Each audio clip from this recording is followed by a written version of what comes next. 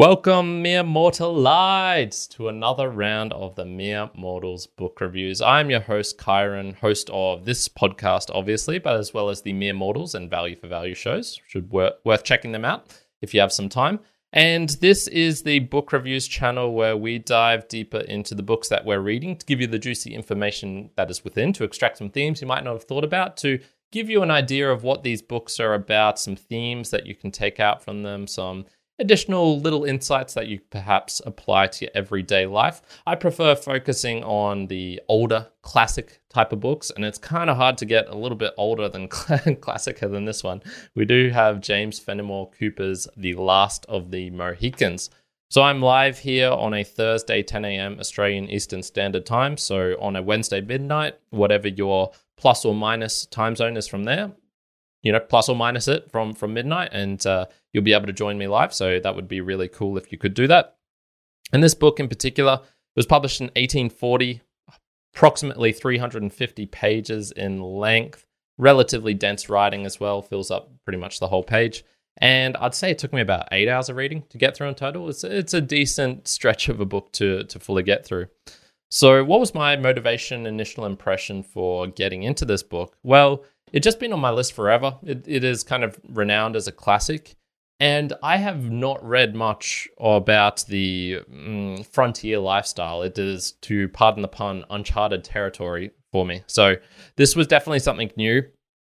I actually almost dropped it at the start. My initial impression wasn't too good because it starts off with these English characters and they're talking. And there's a lot of dialogue between them. And the dialogue in this book can be rather hard to pass. And I was just trying to read through this and I'm like, oh my God, if this is the whole book is going to be like this, I really don't want to do it. Thankfully, I stuck through it, and it does get into the thick of the action with like violence and actual action relatively quickly. We meet all the main characters within the first 10%. And this is why I generally recommend to read 5-10% of a book before you decide to drop it, because sometimes you can just be in a weird state, or you can have this idea of what you think it's going to be like, but if you just progress through a little bit, you can get it. So that's just my general recommendation if you're reading a book. So let's jump onto the plot and style of this book. And essentially, it's a cat and mouse pursuit, much like you'd expect from dealing with Native American Indians. So this was set in 1757. When it wasn't actually the United States yet. That was to come in, 14 years after that. And it was when England and France were still somewhat battling for this new unclaimed territory, or it had been claimed, but it was in contest. And they were sort of using the Native American Indians as their proxies. And so we have these two camps. There's the Band of English. So this is focusing on Major Duncan Hayward, and he's got these two girls of his general under his care, this being Alice and Cora. And then there's this somewhat, I guess, like fool-type character who is named David Gamut, and he's this guy who just sings. He's somewhat like useless, to be honest, a little bit crazy in the head from what we gather, and he's part of their band. And they're somewhat trying to like travel through the wilderness to get from one camp to another camp of the English and get lost in their ways and come across these Native American Indians. So these are people like Chingachgook. I'm definitely mispronouncing that. I really don't know how to say it. Uncas or Uncas. So this is like a father and son type pair who are traveling with this kind of mixed breed who's, I guess, a white guy who's grown up as a Native American Indian, and his name is Hawkeye. And then we meet the kind of main villain of the story called Magua, who is also a Native American Indian, but from a different tribe. And so we have all of these tribes of, the Delawares, the Mohicans, the Macaws, and there's lots of like internal politics, I guess, going on with all of that. In terms of the plot, there's kidnappings, there's people, going on the hunt and tracking the pursuing the people who are doing the kidnapping. There's large battles between the English and the French, and then between the Native American Indians and another group of them. All of this set in the, I guess, like untouched wilderness of the New York, Canada lake areas. I don't really know how to describe that area too well because my geography of there is not so great. The book is rather wordy style-wise, and so it's got this linear narrative driven through, I guess, historical fiction. So a lot of the characters in this book, or maybe some of them at least, the generals in particular, the French captain, the English one, the actual setting of some of these battles actually took place. Obviously, then with these invented characters who were doing all of these exciting things, and we get to follow their story.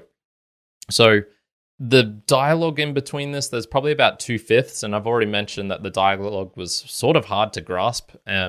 Both the English, which was this overly wordy, flowing, using all of these old words, and you're kind of like, they're not really getting to the point. But then the Native American Indians weren't so great either, except theirs was just a lot more start and stop, but with these aspects of being obscure and vague, and referring to the Great Mother or the Great Spirit. And they wouldn't, if someone asks them, like, are you going to go follow this guy? It'll be like, oh, the Great Spirit dictates that the bear walks with the naked paws or something. You're like, what? No one understands what that means. So I'm going to give you what it does make up for, though, with this dialogue, which is a little bit hard to sparse, is a rich scenery of everything that's going on in terms of the lakes and the mountains and the tracks. And so we're going to give a little taste of that on page 181 here. A frightful change had also occurred in the season.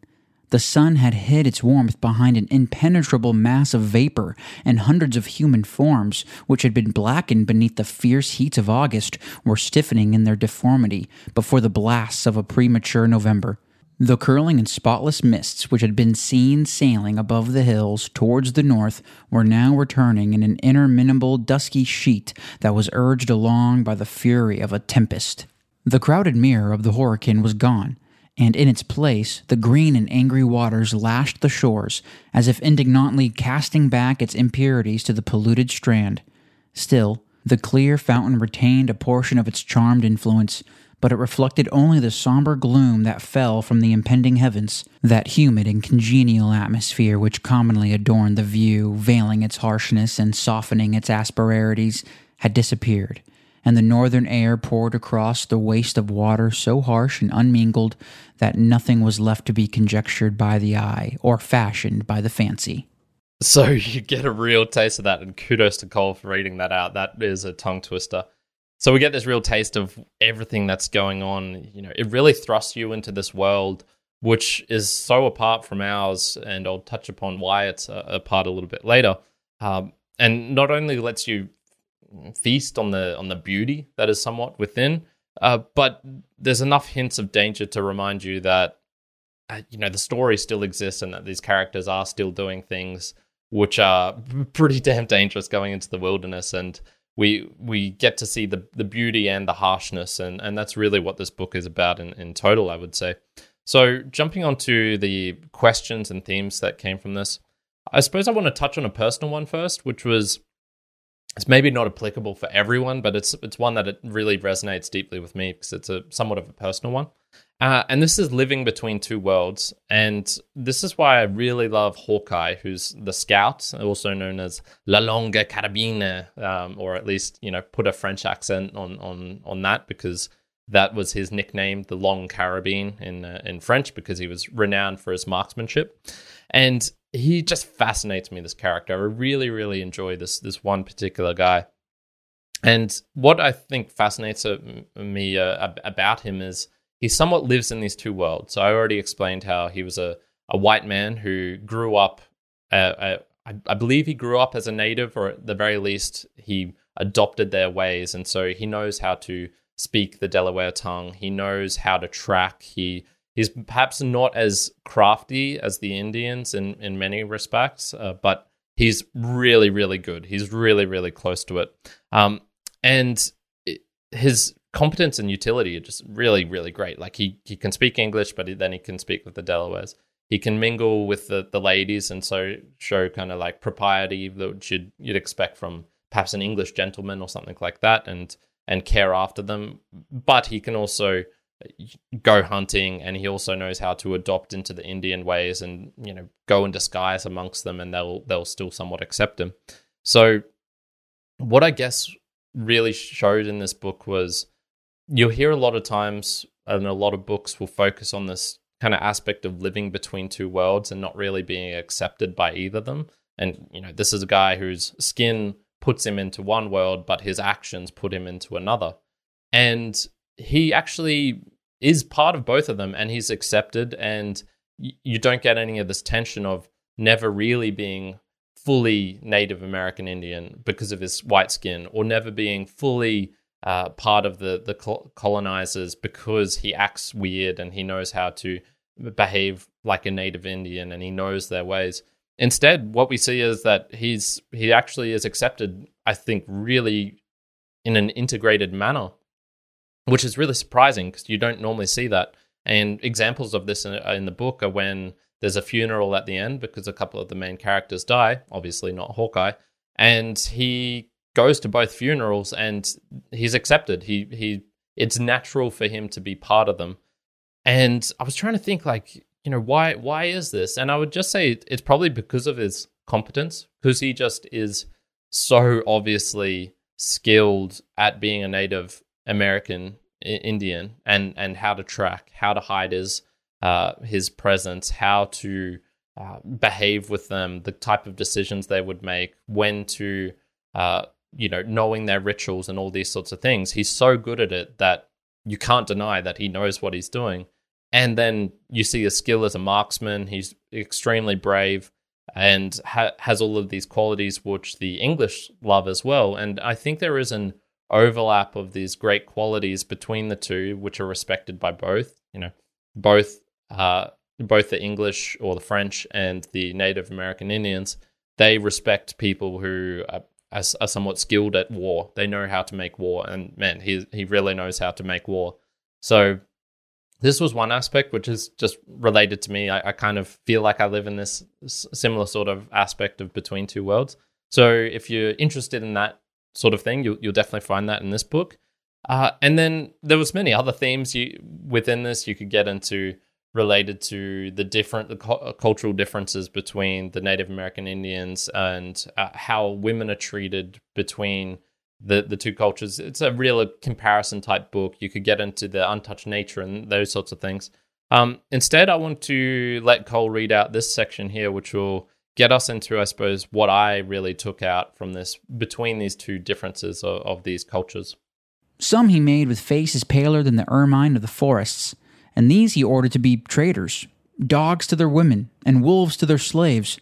He gave this people the nature of the pigeon, wings that never tire, young, more plentiful than the leaves on the trees, and appetites to devour the earth.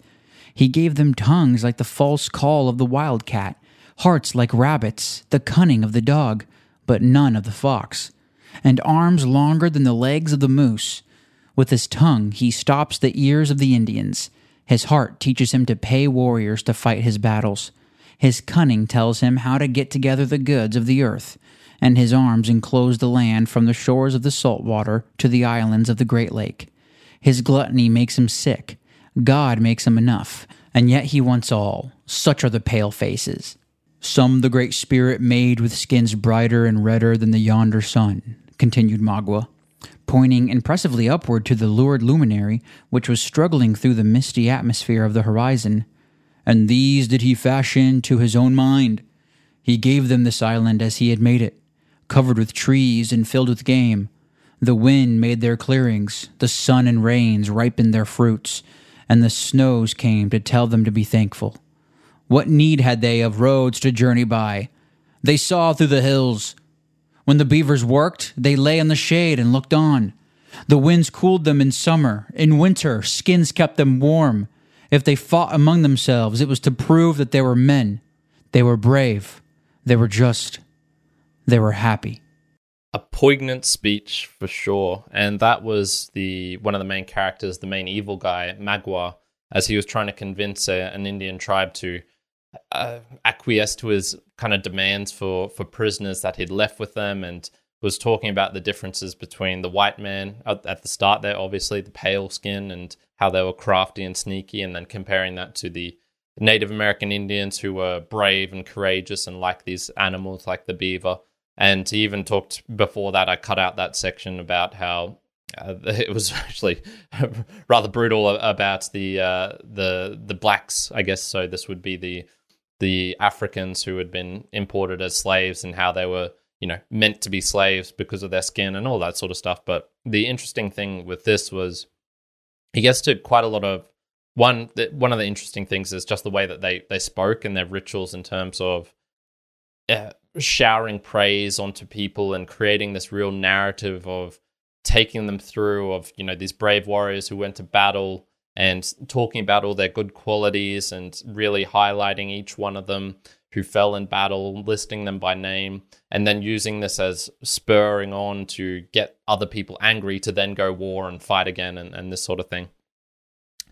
I suppose for me, there's truth in this. There's truth in what he's saying, but it's kind of like a half truth, or 3/4 truth perhaps, which is yes, the pale guys were bad. There's no doubt that the colonizers did some pretty awful things, using the Native American Indians as proxies and being like, yeah, you guys fight for us while we barely do. Look, they fought, there's no doubt, but a lot of it was through other people, and when you're using other people to fight your battles for you, that's not courageous, that's not gallant, which are qualities that English would like to talk about themselves.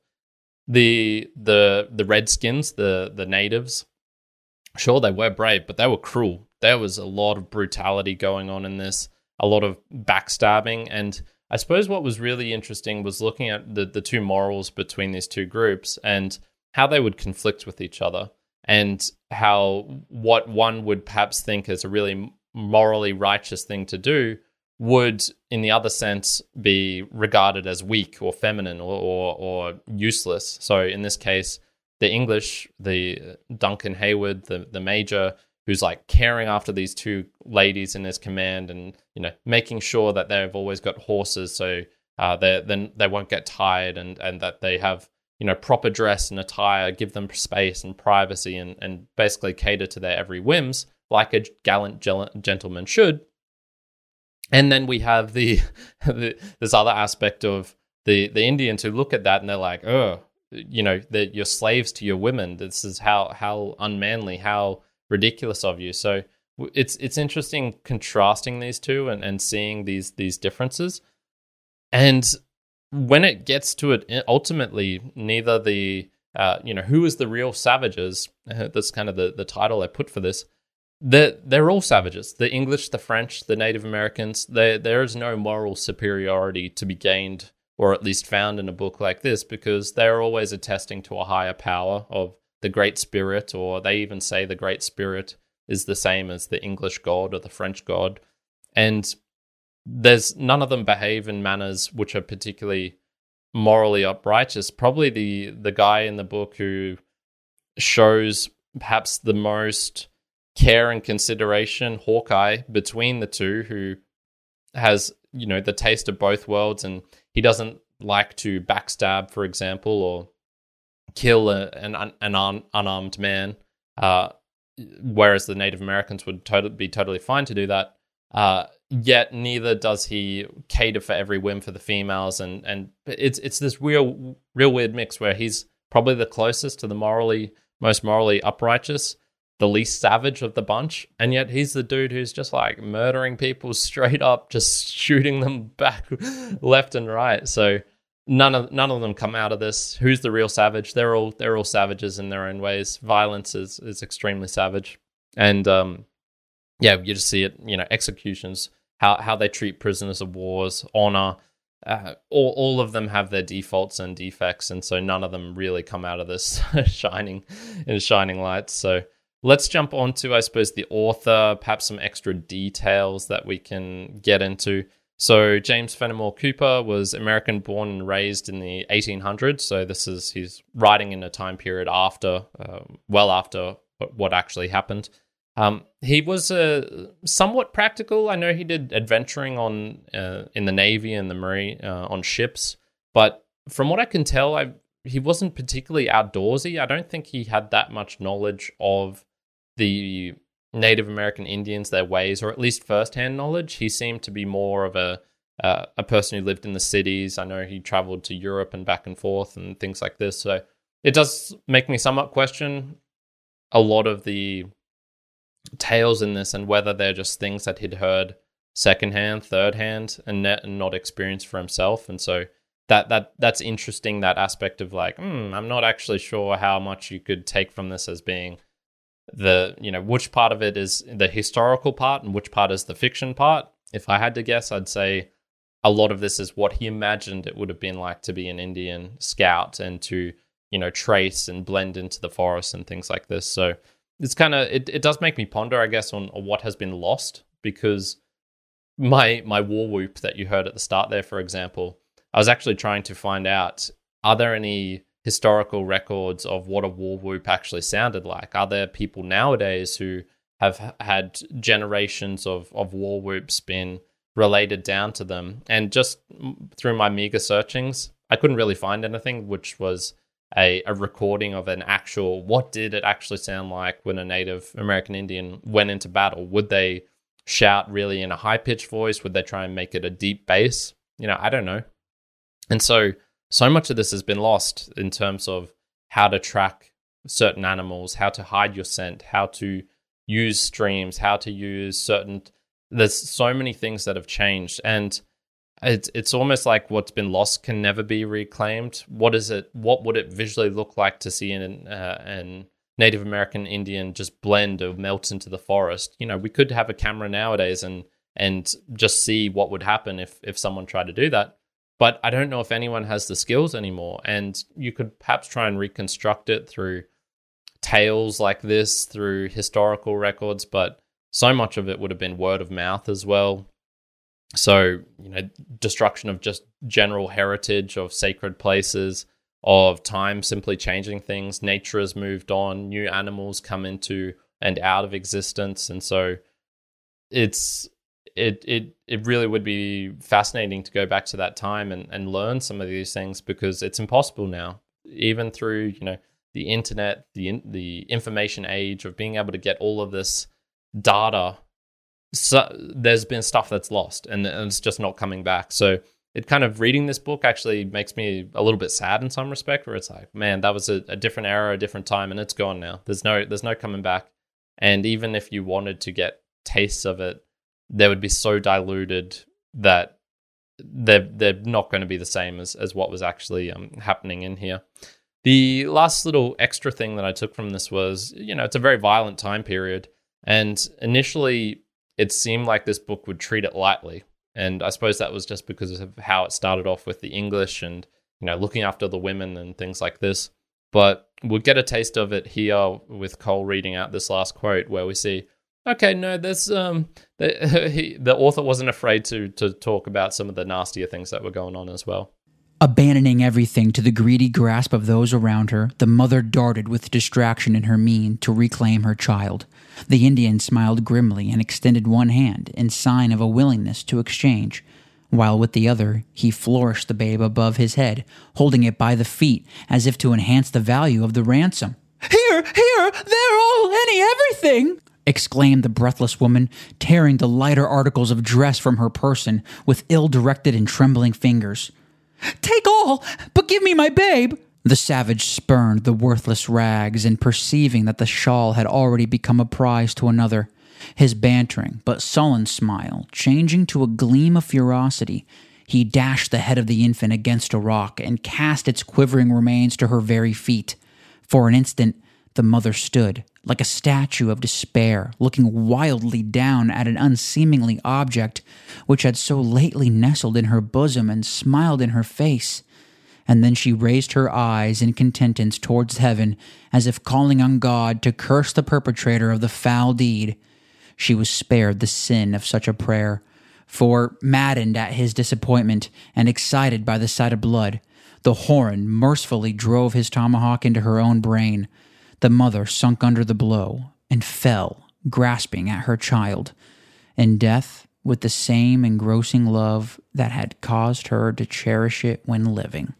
Oof. Yeah, not so good.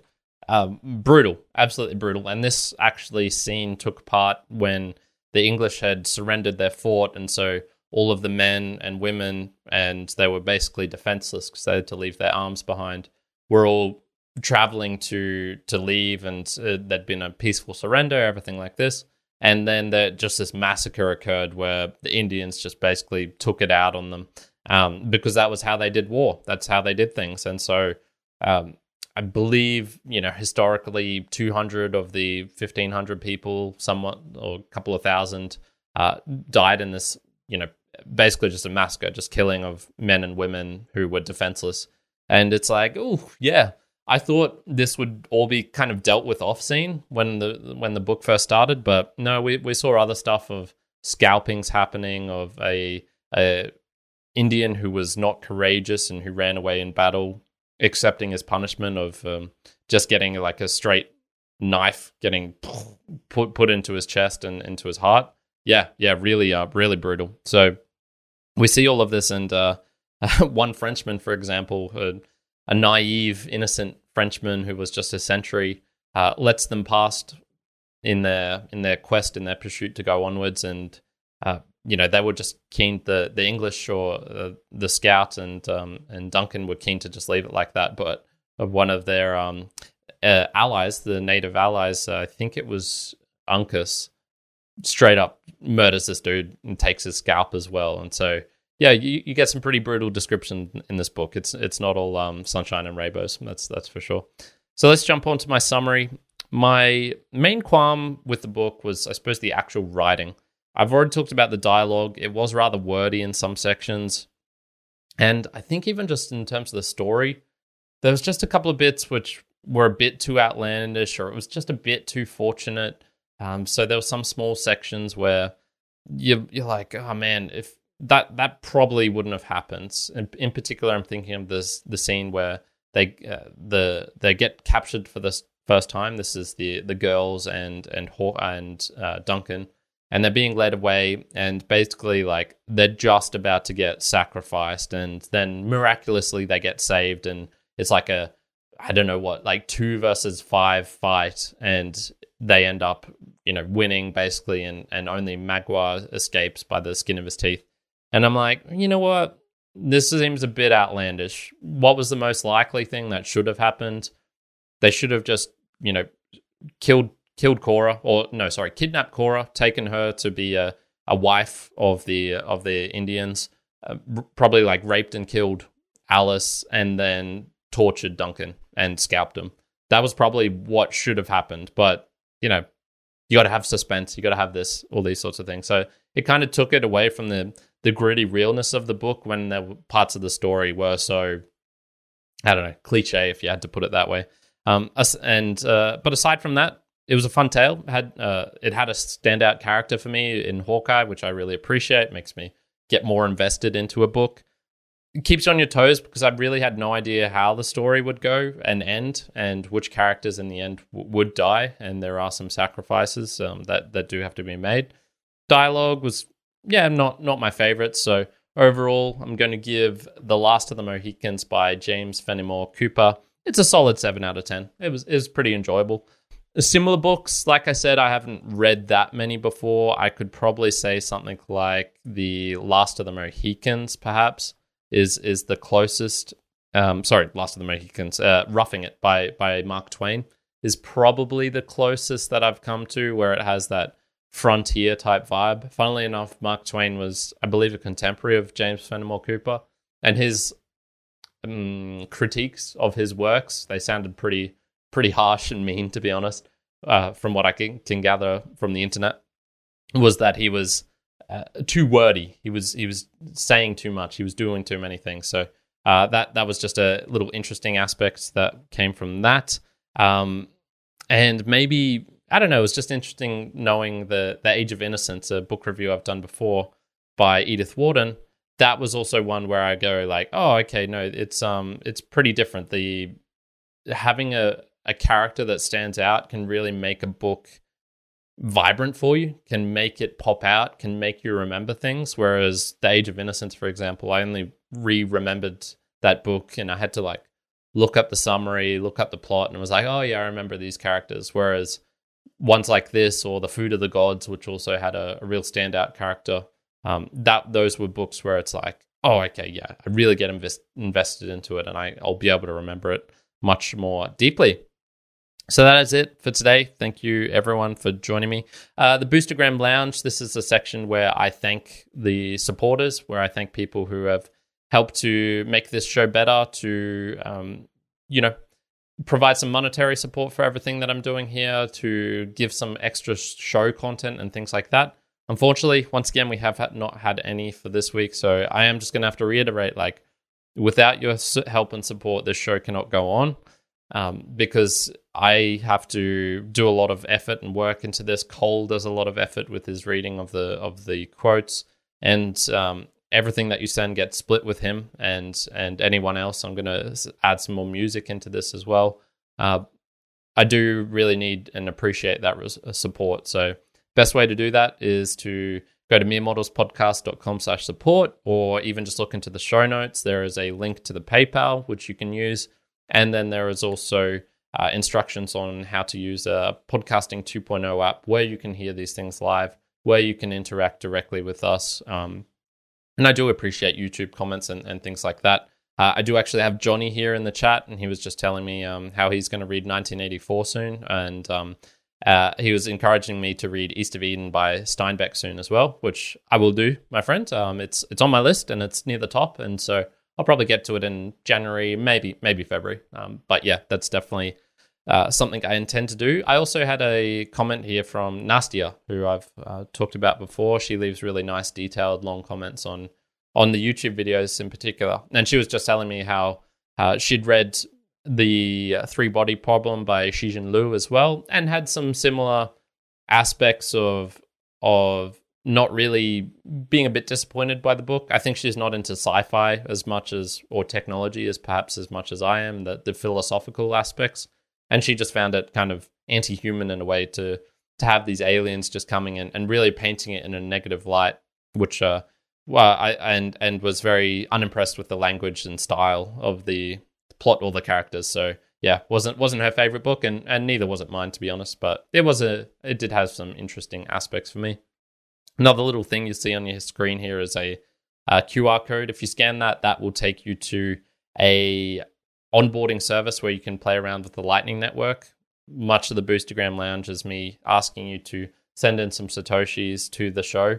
And if you're like, oh, Bitcoin, I don't know, that seems weird, it seems like a scam, all that sort of stuff, this is an onboarding service where you can just try it out. There's no risk. All you have to do is just scan the code or use the link and just give it a try and see if you want some sats to play around with. You can send them back to the show. I would very much appreciate that.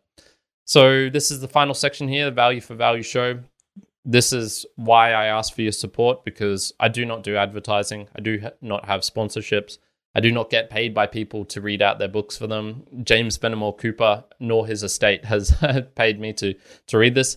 I do it because of my love of books, of what I really enjoy, and I try and create some value for you at home to have these aspects of interesting things that I've found from the books, of perhaps saving you some time from reading a book which you might not like, or giving you recommendation. If you like my style of books, you will know which books to read in the future. So this does, I try and provide all this value up front, and I will continue to do that. You'll never have to pay for this if you don't want to. I do just ask that you return that value in some form back to me. Now, this can be as simple as liking the video or sharing this book reviews with a friend, whether it be this episode or a channel.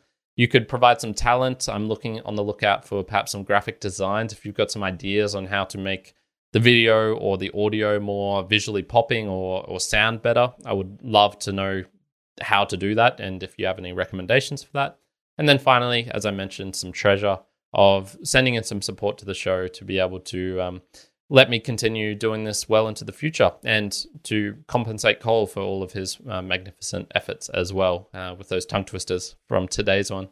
So that is it for today. Thank you, everyone, for joining in, for tuning in. I really do appreciate it. Next week's episode, I think I will be doing Darkness at Noon by Arthur Koestler. I don't know how to pronounce his last name. And I've also got Book Wars in the future. I've already mentioned East of Eden.